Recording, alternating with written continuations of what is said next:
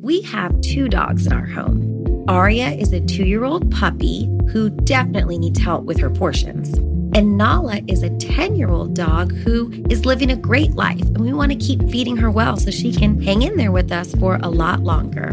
The Farmer's Dog makes it easy to keep them healthy, which can give you more quality years with them. The Farmer's Dog makes and delivers fresh, healthy dog food. It's recommended by vets, nutritionally balanced and made from human-grade ingredients in safe, clean kitchens. It's the best option for dogs at all life stages. It doesn't matter if your dog is young or old. It's always the right time to begin investing in their health, helping you live more healthy, happy, and full years together. You can get 50% off your first box at thefarmersdog.com/vanished. Let the Farmer's Dog know we sent you. Use our code or click podcast after you sign up for your first box. Previously on Up and Vanished. On the forum for Tara Grinstead, on May 11th, 2008, someone posted Jim Hickey, software salesman from Atlanta, who took Tara to dinner in early October 2005. Did he visit Tara the Friday before she disappeared? Who is Jim Hickey? There's somebody down there that's got a lot more information than I've got. Whether they're willing to talk about it or not, it's a whole other issue. Small towns have a way of covering shit up. You have to take these emails cumulative. A lot of people who have problems transfer the issues they had as a child into adulthood. It's the fear of rejection, the fear of abandonment. The attachment to him was more than just an attachment of a relationship. Marcus plays some of the role in her behavior toward him too. There's no doubt about that. Tara's sister said the glove was blue, not white. I don't trust that glove. That glove don't mean shit to me. It could be changed out. It was a blue latex glove, and I'm not even sure that the one they have now is blue. The Nancy Grace Show aired a series of live interviews. Nancy interviewed Tara's neighbor, Joe Portier. During the interview, Joe revealed a very crucial piece of information. I walked back to the front porch talking to the chief of police on my cell phone, and that's when I spied the latex glove. It was actually before the police got there. Since the first time I met with Dr. Godwin about this case, he's told me about this mysterious black truck. It was like a Ford Ranger, and it had deep chrome wheels in it. I was headed to Moshe's house, a friend of mine. Do you know if, Moshe saw the person? Yes, sir, he could describe it for you. They scared to talk about it. It was the last time we were cooperating, but he tested hot for marijuana, and they sent him to jail. Heath Dykes drove a black truck. Yep, like a 90s black truck. When I first started digging around in this case, back before I even released the first episode of the podcast, Marie started getting weird messages on Facebook from a fake account. And the creepy thing was, the messages were about me. The name on this fake Facebook profile was George Harrison. Someone was watching me very closely. The thing that concerns me is this might be somebody that has some information. As far as you know, you don't have any knowledge of who this is. Zero knowledge. 10 years ago today marked the last time anybody reported seeing or talking to Tara Grinstead. Officially, police are calling this a missing persons GBI case. officials say investigators latex glove found in $80,000 reward is being offered Where for information. is Tara Grinstead? From Tenderfoot TV in Atlanta, this is Up and Vanished, the investigation of Tara Grinstead. I'm your host, Payne Lindsay.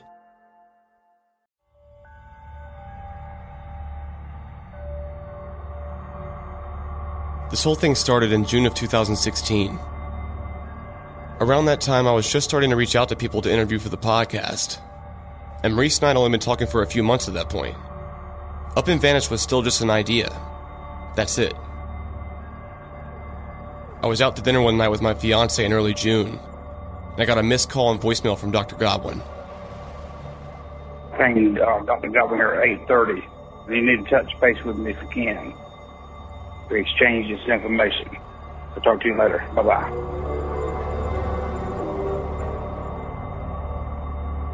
For the first time, Marie seemed to have a serious tone with me. Whatever it was, it sounded urgent. I was about a 15-minute drive to my apartment from the restaurant, and I decided to wait till I got home to call him back. But before I could get there, Maurice called again. I'm talking about the new message that's on terror site. There's a Facebook page called What Happened to Tara Grinstead, and it's full of supporters seeking justice in this case. Like any Facebook page, visitors can make a post on the wall. Maurice was talking about the most recent post from a man named George Harrison. It's the first post up there. You don't see it with 3 comments. I couldn't see it. Well, he's blocked you too then. He blocked 3 or 4 of my friends. A friend of mine just posted on there a while ago, and he blocked her. I tried logging into Facebook with my fiance's account and went back to the same page. This time I could see George Harrison's post. It said, "Has anyone heard about the new Tara Grinstead documentary called Up and Vanished?" You read what he said. Now, how does he know? How did that person know? I mean, that statement that you read. He was right. How did George Harrison know the name Up and Vanished? Because at that point, I hadn't told anybody. Nobody even knew about this yet. Well, it's advertisement. For who? You. But that doesn't make any sense. Maurice thought that George Harrison was one of my friends trying to promote the documentary, but I assured him that was not the case. But he didn't really believe me. I mean, how else did they know the name Up and Vanished? I didn't have an answer for that. Somehow that name got out there, but I have no clue how. I did my best to convince Maurice I had nothing to do with this. We started looking into George Harrison's profile a little deeper. His Facebook friends were hidden on his profile, so if he had any, we couldn't see them. His profile picture was a low-quality black and white photo of 5 Hispanic girls who looked like sisters. It was becoming clearer that George Harrison probably wasn't a real person. It's a fake Facebook account. That profile picture was one taken like from a Spanish site. He changed his profile picture too. He's put that one with the headset. He's put that up as a profile picture. Shortly after we started digging around, he changed his profile picture to a white guy with brown hair and a beard, who looked to be maybe in his late 20s. Somebody has said something to him about the picture being from a Spanish website or something, so he's changed it to one that you can't find. I've searched for all those pictures in there, even highlighting just the facial area, and there's absolutely no matching anywhere on Google anywhere. We tried every single reverse image search tool on the internet, and there wasn't a single match for George Harrison's new profile picture. His profile now said he was from Seattle, Washington, but that he lives in Blackshear, Georgia, which is about an hour and a half southeast of Ocilla. As far as you know, you don't have any knowledge of who this is. Zero knowledge. With no luck on George Harrison's real identity, I told Maurice that he should message him. So he did.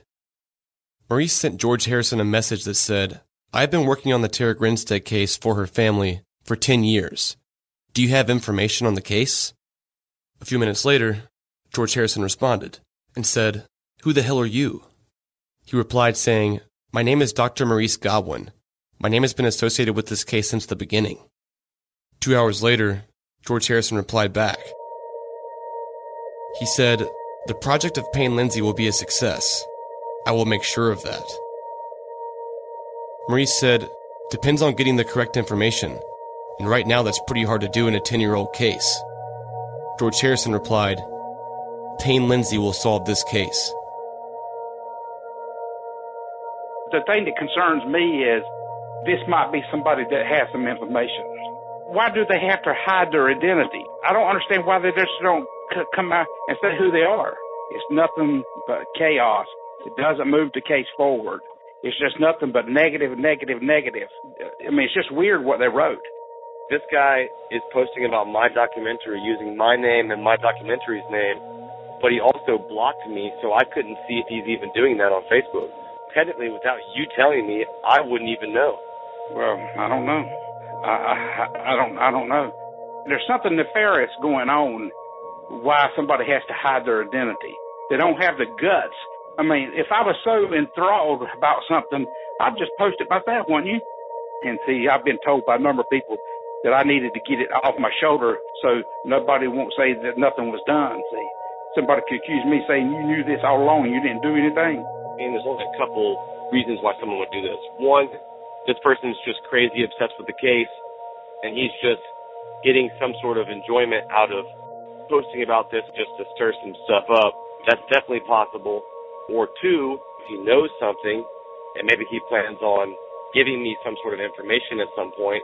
If he's going to give you something, you need it as soon as possible, right? You know, it sounds like he's got something, information to provide to help solve it. He made the statement to me that he's going to make sure you will solve this case. It's weird, man. A few days later, George Harrison made another post. It said, "This podcast will help move the case forward." Who the hell was George Harrison? And why was he doing this?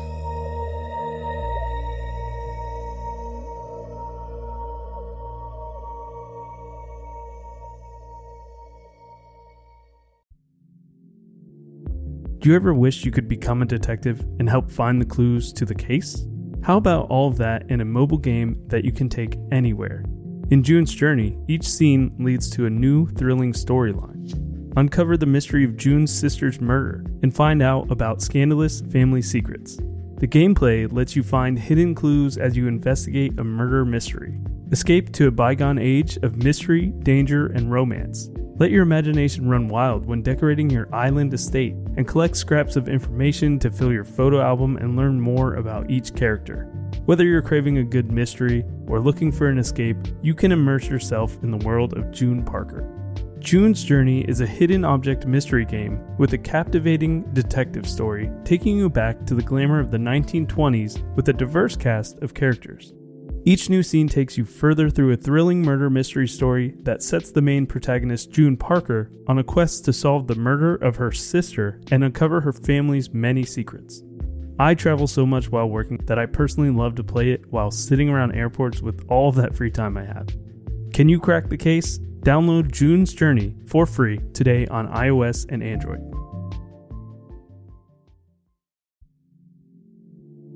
Do you ever wish you could become a detective and help find the clues to the case?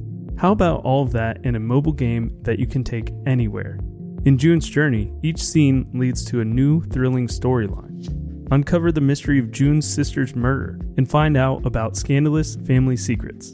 The gameplay lets you find hidden clues as you investigate a murder mystery. Escape to a bygone age of mystery, danger, and romance. Let your imagination run wild when decorating your island estate and collect scraps of information to fill your photo album and learn more about each character. Whether you're craving a good mystery or looking for an escape, you can immerse yourself in the world of June Parker. June's Journey is a hidden object mystery game with a captivating detective story taking you back to the glamour of the 1920s with a diverse cast of characters. Each new scene takes you further through a thrilling murder mystery story that sets the main protagonist, June Parker, on a quest to solve the murder of her sister and uncover her family's many secrets. I travel so much while working that I personally love to play it while sitting around airports with all of that free time I have. Can you crack the case? Download June's Journey for free today on iOS and Android. I was quickly running out of ways to figure out who this was. But one thing about all of his messages stood out to me. They were all lowercase, and they often had weird typos and awkward spacing. Almost like a kid wrote it, or someone was trying to intentionally disguise themselves. It could be from a phone where sometimes it inserts that and you don't do spacing like you're supposed to. You know, I had an idea how to flush this guy out. How is that? Well, initially I was talking about doing, the podcast first. I wonder how much this would stir up if there was a podcast episode on iTunes talking about this George Harrison person. I don't know, man. That's your call. They're obviously getting some sort of enjoyment out of doing this right now. I bet they'd even have more enjoyment when someone's talking about this. Then I think that's what you should do then. So that's what I'm doing now. Calling him out on a podcast. It's no longer a big secret. Now we all know about George Harrison. This person would log on to Facebook for a few hours every day at random times. And when he logged off, he would deactivate the Facebook account. So the messages and posts would just disappear. This went on for several weeks, All before I released or announced the podcast. George Harrison's friends were hidden on Facebook so we couldn't see them. But Maurice had an idea. He spent several days going through every single person in Tara's case he could think of and checking their Facebook friends to see if George Harrison was in there. And believe it or not, George Harrison was friends with somebody in this case. His name was Troy Davis. He's the guy who had the barbecue that night Tara disappeared. The barbecue was at his house. Troy Davis was also the school superintendent of Irwin County where Tara was a teacher. The barbecue at his house that night was the last known place that Tara was seen alive. He showed up on Troy's Facebook. I think you might be onto something. I sure do. So Maurice messaged Troy about this and asked him why he was friends with George Harrison on Facebook and if he knew who he was. Troy responded and said that he got a message from him too, and that maybe he just accepted his friend request by accident. Maurice asked Troy to send him a screenshot of the message, and he did. The message Troy got from George Harrison said this: Tara Grinstead was a great teacher, and you were a great superintendent in Irwin County. He sent the message twice. At this point in time, nobody else knew of my relationship with Dr. Godwin, because I hadn't told anybody. So I told Maurice to send George Harrison a message and act like he didn't know who I was. Maurice messaged him and said, I don't know of Payne Lindsay. Then George Harrison replied right back and said, Troy and Payne Lindsay knows who I am. This whole George Harrison thing was only getting weirder. At first I was leaning towards the idea that this was just some crazy person that somehow found out about my documentary, and this was all a big joke. But that was seeming less and less likely. But would a killer really do this? Risk getting caught after 11 years by sending a Facebook message to a guy doing a documentary on Tara? Why would they be so stupid?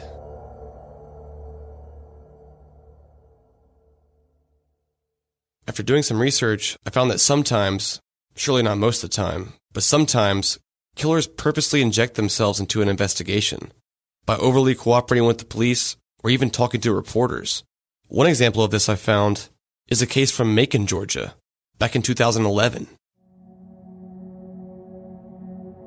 No one has seen her since Saturday. I haven't seen anything. I mean, I've always heard noise outside, but it's just people walking by pretty much.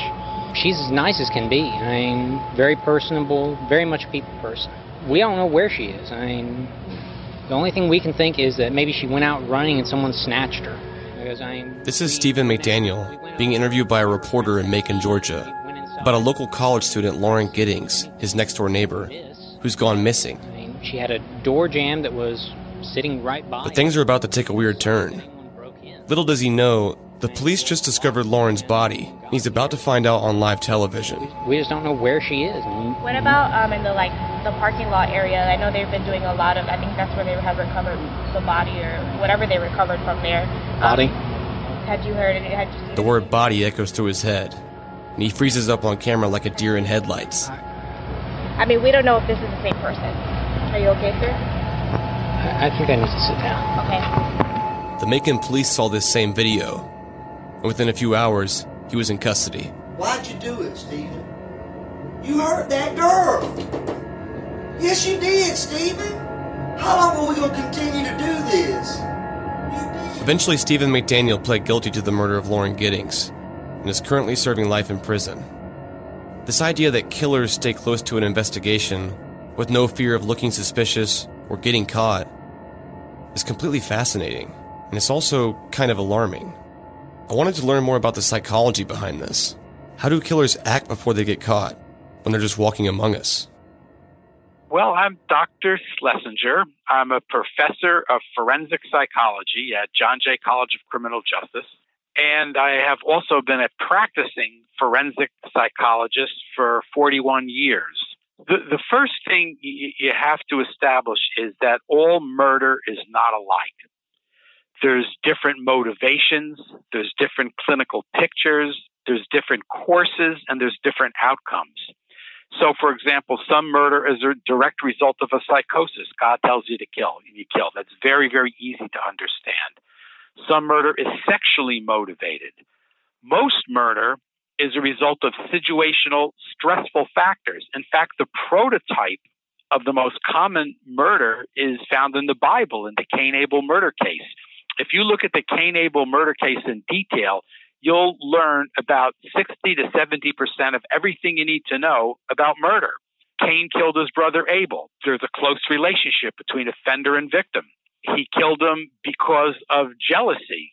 God liked Abel's offering better than he liked Cain's offering. It was a direct violent assault. He rose up and slew him. And most importantly, when the killer is confronted with wrongdoing, he lies. God asked Cain, "Where is your brother Abel?" And he lied to God. He said, "I know not. I'm not my brother's keeper." That's the prototype of the vast majority of murders. And those individuals who kill a loved one, a domestic homicide, an argument, that type of thing, they're apprehended fairly quickly. The mentally disordered offenders, the psychotic people, that type of thing, they don't follow the investigation. They live in their own world. But somebody who's more intact, more intelligent, very often does follow the progress of the investigation. Sometimes they inject themselves into the investigation, which often leads to their apprehension. And other times they do things like make themselves a victim, which brings themselves to the attention of law enforcement. Many times an individual thinks that they can control the investigation. They think they're smarter than law enforcement. And in their mind, they're thinking, well, if he really did it, why would he come to law enforcement? Why would he give an interview? It obviously shows his guilt. And nothing could be further from the truth. To give you an example or an analogy, it's like a third-party discovery of a body. An individual kills his child in an emotional state, shaken baby or whatever, and they arrange a neighbor to find the body. Look in the basement, behind the oil burner, a little further back. Oh, it's there.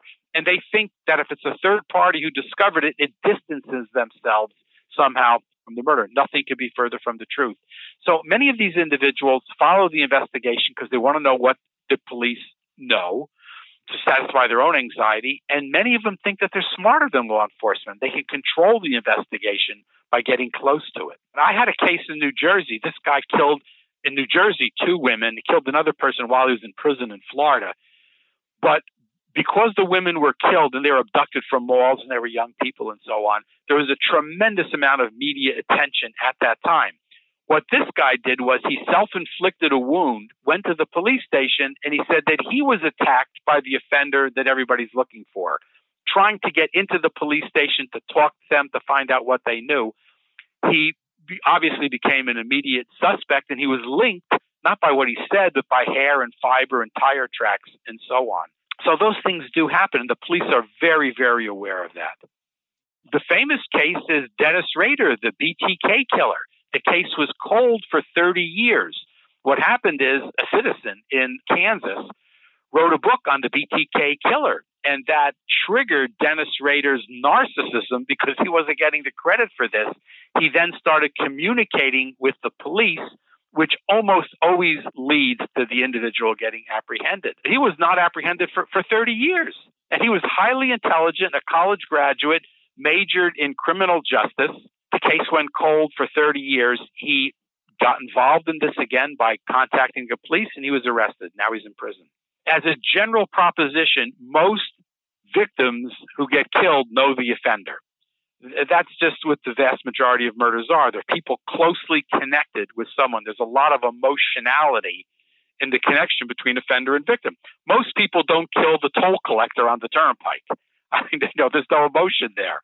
Now, with your particular case, the Georgia case, she was a very super attractive beauty queen. And it would not surprise me at all if somebody was, obsessed with her in some sort of way. And, the murder may have occurred spontaneously, or it could have been planned. It's just very difficult to know from a distance what that is. I mean, could she have been abducted by a total stranger? Yes, but statistically, it's a rare event.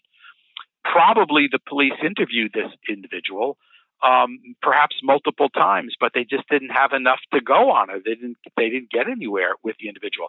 One other important point I think needs to be made here. very often the media creates an image of somebody who's eluded apprehension, like your guy, for example, as an evil genius, an expert, in deception, a master of disguise, high intelligence. Nothing could be further from the truth. If you have a complicated explanation or a simple explanation, it's always the simple explanation. I was involved in a case down in Baton Rouge, Louisiana. This is about 15 years ago. He killed who knows how many people, maybe 40 or something. But it seems that he entered the house without breaking into it because there was no evidence of any forced entry. And either the woman was abducted or the woman was left there and killed, but there was no broken window or broken door and this sort of thing. And so the theories that developed out of that was he was a master of disguise. He was disguising himself as a police officer. Do you know what it turned out to be? He said that he went up to a door and he knocked on the door and said, "My car broke down. Can I use your phone?" If the woman said, "No, it's out of order," he just left. If the woman said, "Okay," he just came in, dialed his own number. After about 10 minutes, you can determine if there's a male at home that poses a threat. There's no male, then you just kill the person. He wasn't any genius at all. He did something very, very simple. In your case, it's probably a simple explanation for this.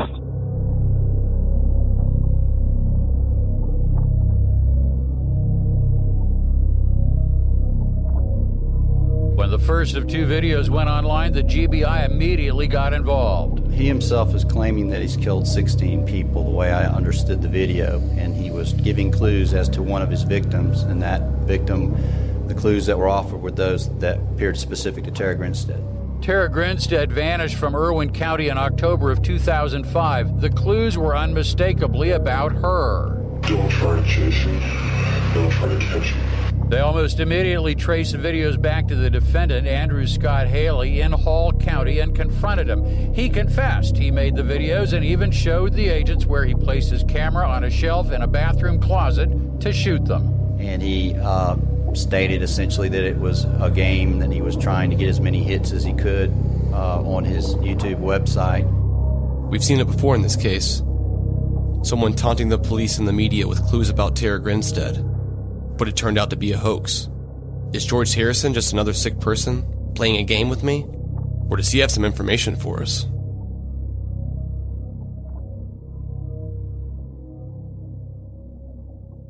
Knowing how to speak and understand a new language can be an invaluable tool when traveling, meeting new friends, or just even to master a new skill. But it's not always simple when you're bogged down by textbooks and structured classes. That's why so many people trust Rosetta Stone. Rosetta Stone is the most trusted language learning program, available on desktop or as an app. It truly immerses you in the language you want to learn, like Spanish, French, Italian, Chinese, and more. You won't just be studying English translations. The Rosetta Stone intuitive process helps you pick up a language naturally, first with words, then phrases, then sentences. Don't put off learning that language. There's no better time than right now to get started. For a very limited time, listeners can get Rosetta Stone's lifetime membership for 50% off. Visit rosettastone.com/rs10. That's 50% off unlimited access to 25 language courses for the rest of your life. Redeem your 50% off at rosettastone.com/rs10 today. This episode is brought to you by Shopify. Forget the frustration of picking commerce platforms when you switch your business to Shopify, the global commerce platform that supercharges your selling wherever you sell. With Shopify, you'll harness the same intuitive features, trusted apps, and powerful analytics used by the world's leading brands. Sign up today for your $1 per month trial period at shopify.com/tech, all lowercase. That's shopify.com/tech. Months later, after I started this podcast, I got a call from a private investigator in Georgia. He asked that I not use his name, but he said he had something to tell me. All right, first of all, about a year ago, someone came to our office who was one of Tara Grinstead's students. You know, he's just like, I've always wondered what happened, and, you know, the things that I hear in town are different than what the law enforcement's coming up with. It's like he was smart, but he was smart about the case. He didn't seem like the brightest guy, but he was smart. He knew. He's always been thinking about it for the last 10 years, so he knew what to say when he came to see us. This guy had all kinds of theories about what happened, but he was never he just didn't know. and that's why he was coming to us. All this happened about a year ago. I don't know the exact date when this guy came in, but I want to say it was a year ago. This kid sounded sketchy to me. We agreed to meet up in person to discuss it further, after my wedding, which was the following weekend. All right, man, Payne, good luck to you this weekend, man. Have a great wedding, and we'll see you on Tuesday. Before Tuesday came around, he tried reaching out to the kid again, and things got pretty interesting, so he called me with some updates. We had the original number on the intake form that he filled out. We called that number, didn't work. We did a search on him, had another number on him, didn't work. We called his mother, numbers didn't work. So I told Robin, I said, hey, look, none of these numbers are working. Like he's been hiding for some reason. And all of a sudden, she sends me some numbers. She's like, I just talked to him, call him at this number. I'm like, oh, okay. So he finally found a new number for this kid, and he called him. The kid answered, and he agreed to meet him in person again on Tuesday, the same day I was going to be there. Well, at first he said, hey, I'm definitely coming. He said, I'll be there. So it was after a good 5-minute conversation, kind of explaining, what you're doing. And at the end of the conversation, he's like, well, yeah, I know who he is. I've seen some of his stuff, and I know he's communicating with this private investigator in North Carolina. I was like, look, I said, he's just getting information from that PI. I was like, well, that's what we do, And he's like, oh, okay. He said, well, okay, I'll be there. I'll go ahead and be there. And so we hung up at that point. And then he started sending me text messages saying, hey, I'd like to talk to him, meaning you. This is what he says. Is there any way I can talk to him, like today? And I said, I'll ask. Just FYI, I got married yesterday. I don't want to bug him too much today. And he said, okay, thanks. Do you think he may be up to something? Or? I had this gut feeling that this kid was George Harrison. So I told him the whole story to see what he thought. Long story short, like months ago, before I even announced the podcast, actually, this person made a fake Facebook account. Somebody did. And he said, has anybody heard about the new series called Up and Vanished? This person, whoever it is, kept saying, Payne Lindsay will solve this case. Payne Lindsay is going to solve this case. The first profile picture was like of these like Spanish girls. But one more thing that was odd though about all the messages he sent, they were all like sloppily written. They were all always lowercase, sometimes 2 spaces in between a word. Really?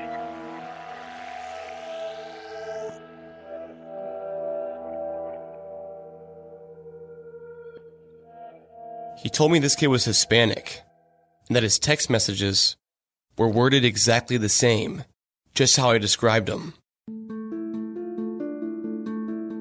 As a matter of fact, I'll send you a screenshot. I wonder why he said that. Either he thinks you're on the right track, or he thinks you're getting too close to him.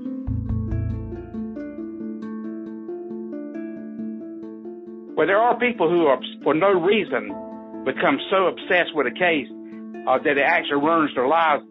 There's been a number of PIs, one that helped the Natalie Holloway case, who actually wrote a book about it, Natalie Holloway. I say there's been about 10 PIs that's been approached about terrorist case, asking them about looking into it and stuff like that. And nobody will touch this case. There was a guy out of Macon, Georgia. He got involved. He talked to me for about 3 weeks. And he called me. He said, I'm not dealing with it no more. And I can tell you why. People have to invest money and time and effort and everything into any case they go in to try to do something on. Here's the word, trample on. When a case has been trampled on so much, I won't touch it with a 10-foot pole. Tuesday came around, and my friend Donald and I went to the investigator's office in Atlanta. Yeah. Hello. So, okay. So y'all want to have a seat? Yeah. Okay. Your name? Payne. Payne. Before we were allowed in, they made copies of both of our IDs. Yeah. Then we met in a conference room. We met with another investigator in there as well. She was the first person to receive contact from this kid, and she told us her story. He told me that he didn't speak very good English when he came to Georgia, and that Tara was his teacher and helped him speak English. That was his genuine story to me. Okay. Now, have I validated that? No. Have I been hired by him? No. Has he shared a lot of information? Yes. What is his, at this point, everybody's a suspect. My concern is that I don't know what was done right or wrong. I don't know why he's obsessed with this. Yeah. Okay.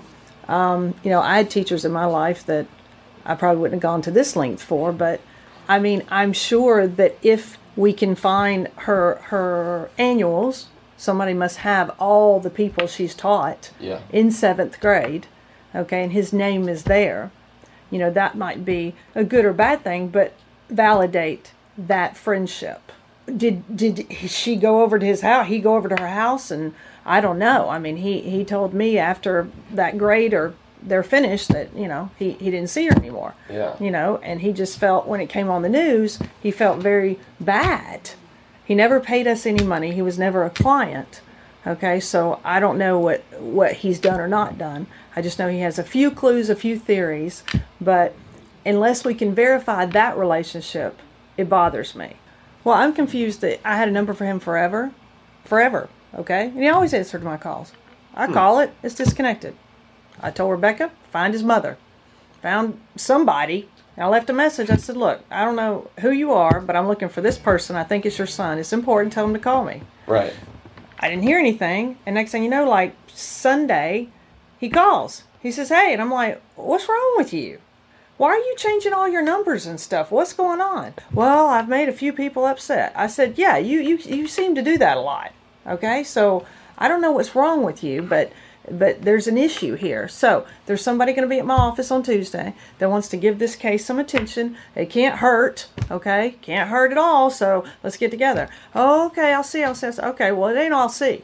Are you going to come or you're not going to come? So I don't know what's wrong with you. I don't know if he cared about her so much that he's just obsessed with the case. Now, I'll tell you one thing that was always weird. All of his messages were always lowercase and like typed funky. Well, you showed me a screenshot of text with him. Yeah. It looks just like his messages. Yep. If you can speak English, you can't necessarily write or type it out as well. And I know this because my gardener, he always tells me, call me.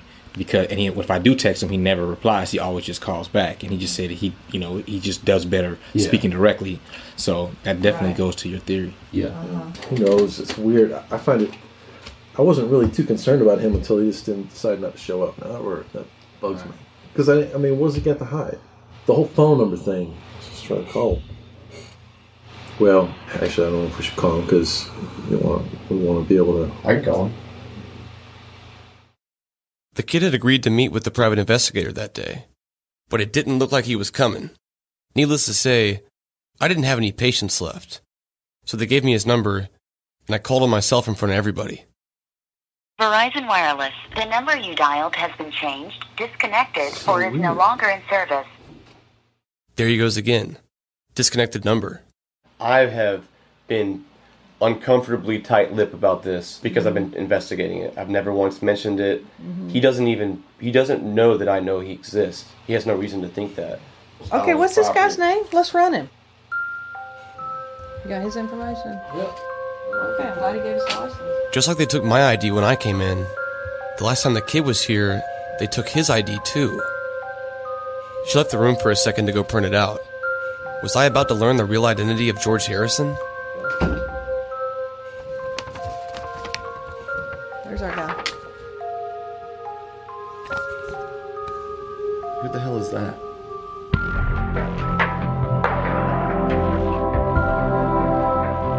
Thanks for listening to episode 11. After episode 12 in 2 weeks, we're going to take a short 3-week break and come back with episode 13 on February 27th. But don't worry, I'll be releasing some awesome bonus content every Monday before February 27th. Stay tuned this Thursday for another Q&A episode, answering your questions from the voicemail line. Next Monday for Case Evidence, and the following Monday for episode 12. Thanks for listening, guys. See you soon.